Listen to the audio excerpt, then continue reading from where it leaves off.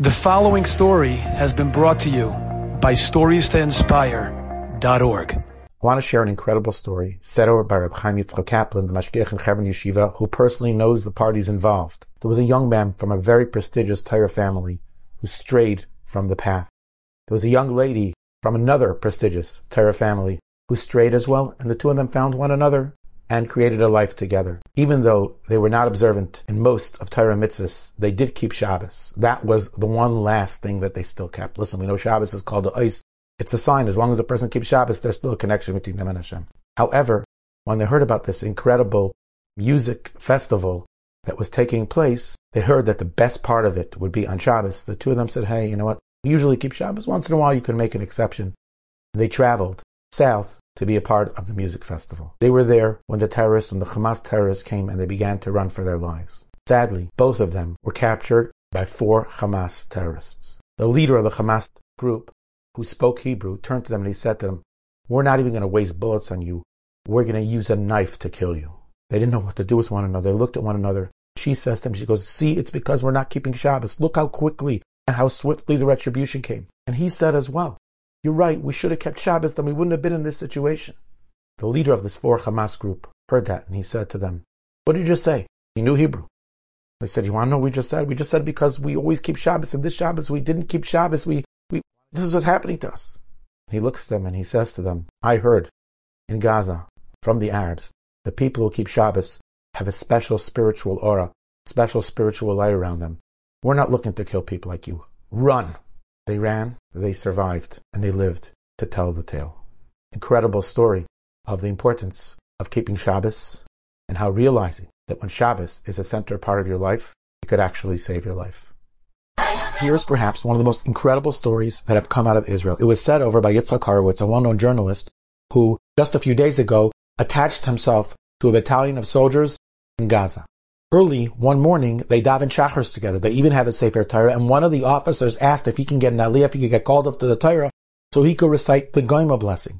The blessing where one gives gratitude to Hashem for saving their life. After davening, he goes over to Yitzchak Horowitz and he says, you can't imagine how many miracles we experienced. But here's the one that takes the cake. He says, we paused, we were in the refugee camp called Poshati, and we're sitting there and we're eating lunch. Now, I don't know if any of you know this, but one of the standard issues in the Israeli army are these little cans of tuna and oil. They're barely edible. So what do soldiers usually do? Not in wartime. They take a match, they put it inside of the little can, the oil catches on fire and it smokes the tuna. This is standard to anyone that's been in the army. This soldier is so used to doing this from the past. Pulls out his little can of tuna, he throws a match inside of it, and the whole thing flares up. One of the fellows next to him says to him, are you out of your mind? There's live ammunition here. You can't light fires. And he panics, and he takes the can of tuna and he throws it as far as he could. Tuna goes, I don't know, a few hundred feet, and it lands, and all of a sudden, there's a tremendous explosion. All the soldiers quickly take their guns and they aim it on the spot where the explosion is. They start shooting in that area. When there was a lull in the shooting, they see a white flag coming out from underneath the ground. Hamas terrorist, a militant, with his hands up in the air. And a whole bunch of them follow through. Turns out the soldiers' can of tuna that was on fire landed inside of the opening of a tunnel where terrorists, Arab Hamas terrorists, were waiting to come out and shoot this battalion and kill them. It lands in there. They have live ammunition. The ammunition explodes. The Hamas terrorists in the tunnel assume that the Israelis are coming down. They didn't want to be killed. They come out with their hands in the air. Once again, HaKadosh Baruch Hu came through and saved them in the most miraculous and remarkable way. Unbelievable hashgacha pratis. Unbelievable expression of the hand of Hashem. Barak Nixon is a young fellow who has recently begun his journey back to Yiddishkeit.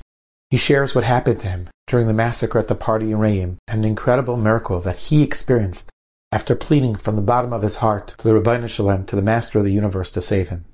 Here are Barak's own words.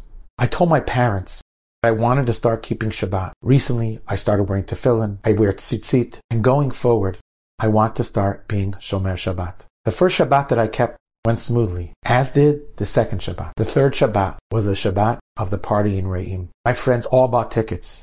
I also wanted to go, and then I decided that I was going to go to that party. My mother said to me, don't go. You already started keeping Shabbat. But nevertheless, I decided that I was going to go. I got into my car, 4 a.m, and headed to the party. At 6:30 in the morning, a missile hit somewhere in front of me. There was panic. There was a big commotion. People started running. I ran towards the exit, where two people who came with me to the party were waiting for me. We ran towards the car, and the monsters were shooting at us. People started dying right in front of our eyes. Finally, we were able to see my car, but at that moment, an RPG hit my car. We started running, and as we did, the monsters in their pickup trucks were shooting at us. We just ran, as everything near us and around us was exploding, except for me and for the two people with me. We were surrounded by gunshots, Molotov cocktails, grenades, machine guns, RPGs, and they were slaughtering Jews from every direction around us. For some reason, we decided to change direction, and we ran in the opposite direction, back to the party. We and a few other Jewish guys ran in the same direction, and we hid in one of the portable bathroom stalls. Me and two others crowded into one bathroom. We didn't lock the door so there wouldn't be a red marking from the outside that would give away that there was someone inside. We could hear the horror all around us. Together, in that portable bathroom, we cried out to Hashem, Shema Yisrael, and I began to pray, Father in heaven, forgive me. Father, let there be no sorrow for my parents. Father, I'm sorry. I promise you that from now on I will keep every Shabbos. For everything wrong that I've done, I'll make up for it. And everything that I was supposed to do till this point, going forward, I'll do, and I'll do it out of great love. Just bring me home. Avi Shabashamayim, my Father in heaven. For 8.5 hours, we were inside of this bathroom cubicle. For 8.5 hours, they murdered, tortured, and slaughtered those around us. During those hours, 3 bullets hit our cubicle, one of which whizzed right over my head. The door didn't open all those hours, despite the grenades, the shooting, explosions all around us, and it wasn't even locked. For 8 hours, we were in there, and not a single bullet hit us. During those 8 hours, we only did one thing. We davened, we prayed, nothing else. Begging, Avinu Shabashamayim, our Father in heaven, that there'll be no sorrow for my parents. Suddenly, people with an Israeli accent came and shouted in Hebrew, it's the IDF, come out. They did this 3 times. Each time I wanted to open the door and come out, but one of the people that was with me in the stall grabbed me and said, be careful, it's those monsters, speaking Hebrew, trying to draw you out. Sadly, some people did come out, and they were all killed on the spot. 3 times they tried to draw us out, but we stayed put.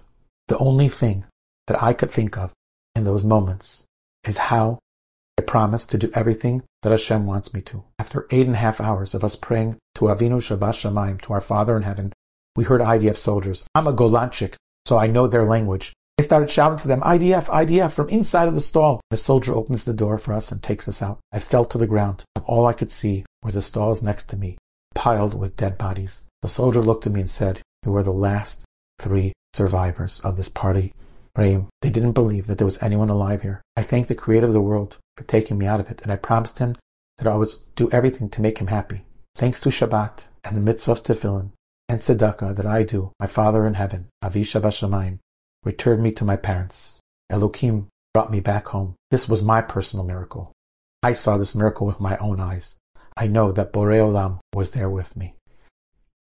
When Yosef was called to combat, one can only imagine the concern of his family and his friends. Towards that end, his mother decided to try to organize a siyum, learning, as a schos for his safety and the safety of all those people in Klal Yisrael who need Yeshuas. Additionally, his mother participated in an initiative where women throughout the entire country created boxes of baked goods and nash and snacks to send to the soldiers who are on the front, so that at least they'll have good wishes and a taste of home. One night, in the middle of the night, a truck full of those boxes that had been prepared by the people back on the home front arrives at one of the army camps. A bunch of the soldiers go, they take off a box or 2, they put them inside of one of the tents, and the truck drives off into the darkness of the night. Later that night, Yosef takes one of those boxes, he takes his flashlight and he shines his flashlight on it, and his heart nearly stops. On top of the box it says, as a schus, as a merit, for Yosef Doiv, ben Rinat Rachel, his own name. He opens up the box and there's a note that says, here are baked goods, and here are snacks. This is all part of the siyum that was done in the schus for the safety of him, Yosef Doiv ben Rinat Rachel, and in it were his mother's own cookies. What are the chances of something like that happening? Not very high. In that moment was just a little tiny flash of lightning in somewhat of a dark life, in a challenging life of many of the soldiers. As if to say, HaKadosh Baruch Hu says, I know it's difficult times, but Ima Anechi B'tzara, I'm with you, and I'm going to share with you just a moment of radiance, just a moment of illumination. Here are two more flashes of lightning that I personally was part of. This past Monday night, we did an event in New York City for many wonderful young Jewish men and women. Two separate women came over to us and shared something mind-boggling. As part of the evening, we prepared lanyards with name tags so that people could know who one another were. Behind the lanyard, behind the name tags, facing inside of the person, we put a little tiny card with the name of one of the people who was kidnapped. Two women came over to us. One came over to us visibly shaken. Says, how did you know? So how do you know what? How do you know that the name that you put in my identity tag is the one person of the kidnap that I know, that I have a personal connection to? And then a young lady came over to us and she said to us, this is incredible, this is amazing. Almost since the beginning of the terrible stuff that went down in Eretz Yisrael, I accepted on myself to daven for one name. This is the name that I've been davening for. And I got her card. Another flash of lightning. As if the Rebbe Shalom was saying, I'm here. I got you. Keep strong. Mitzvah Shem, you're going to make it till the end. In an interview with Ben Baruch, one of Israel's well-known personalities, this survivor from Be'eri shares a mind-boggling thing. He shares that there was a family that was away the Shabbos of Simchas Torah, and thus they were spared and survived. But the terrorists, seeing that no one was home, in their fury, they burnt the house down to the ground. He shared that the family asked him to please send pictures of what was left, but that there was nothing left in the home besides blackened walls, a collapsed roof where one could see the sky. Not one item had survived the inferno.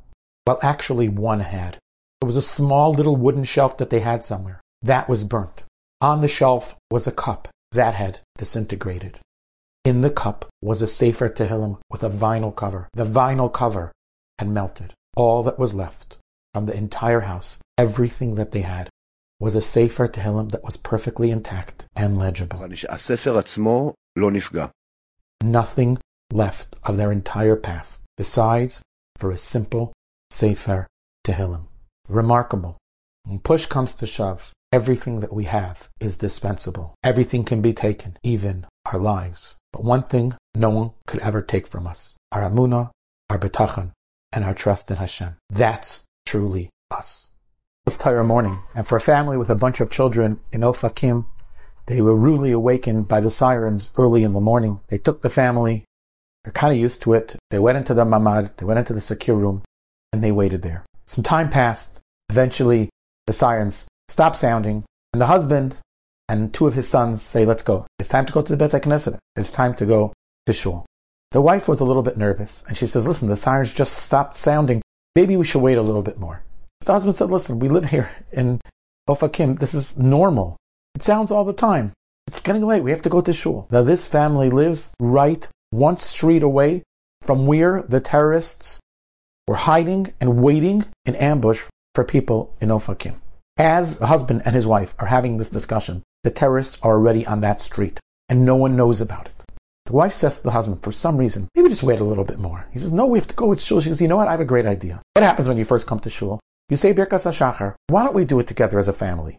You'll say Birkas HaShachar, and everyone will answer Amen. Then the kids will say Birkas HaShachar, and then I'll say, listen, you come late, you're going to miss Birkas HaShachar. That's okay, because we'll do it at home. The husband says, that's a nice idea. They start with the little kids, and each kid opens up a siddur. Shekidushanim Mitzvah Tzivanu on the Teil Sedaim, Asher Yatzar, Asher Nasan Lasach Vivina, Matir Asurim, etc., etc. One by one, they say it, and the whole family answers Amen. And then the husband takes his two sons' hands, and he's about to open the door, when all of a sudden they hear shrieking from the streets. It sounds in Arabic, and a neighbor comes and bangs on the door and says, stay inside. There's terrorists out there, and they're killing people. The family stayed inside. Baruch Hashem, they were safe. They were secure. They survived. HaKadosh Baruch Hu's cheshbonos are complicated. And the schus maybe of them answering Amen to one another's brachas, this family came out intact in their lives to tell the tale. Imagine if just today we make sure, maybe once, before we make our bracha on our coffee, we make it out loud so someone can answer Amen. Or we find someone that's about to make a bracha and say, please say it out loud so we could answer Amen. It may not save our life, but it'll definitely change our life. I'd like to share an absolutely incredible story, heard directly from the fellow that it happened to. And for the skeptics out there, I have his phone number. You can verify it with him. His name is Daniel Avrahami, and him and 12 of his friends were at the tragic music festival. They were there on Friday, Erev Shabbos, Erev Simchas Torah, And all of a sudden, his conscience starts nagging at him. You see, Yom Kippur, just a few weeks earlier, in a moment of inspiration, he had accepted upon himself to keep Shabbos until after Simchas Torah. He knew he wouldn't be keeping Shabbos if he was at the festival. He turns to his chevra of 12 and he says to them, guys, I'm keeping Shabbos this week. We can't stay here. Whoever would like to come with me, I will put them up for Shabbos, Simchas Torah. I'm going to find like an Airbnb, an apartment. I'll take care of the food on the house. Whoever wants to come. 7 of the chevra said, let's do it. Let's go with you. 5 of them said, we can't miss the music festival. And they stayed behind. He found an apartment last minute. He arranged the food. They showed up a half hour before Shkia, a half hour before sunset. They had a beautiful Simchas Torah evening. They went to shul. They danced. They had a geshmaka time. They had a wonderful time. That night, he goes to sleep. As he's sleeping, he has a dream. A friend of his, Yitzchak ben Yosef from Yerushalayim, that had drowned in the Kinneret at the age of 17, comes to him and says to him, I want you to know something. That your Shmira Shabbos, your Shabbos observance, along with your friends, has made a tremendous noise in heaven. They can't believe your dedication, that you were able to pry yourself away from the festival to keep Shabbos. And I want you to know, because of that, it's going to save your life and your friend's life. He wakes up in cold sweat. He has no idea what the dream means. He actually wakes up the next morning and there's sounds of rockets.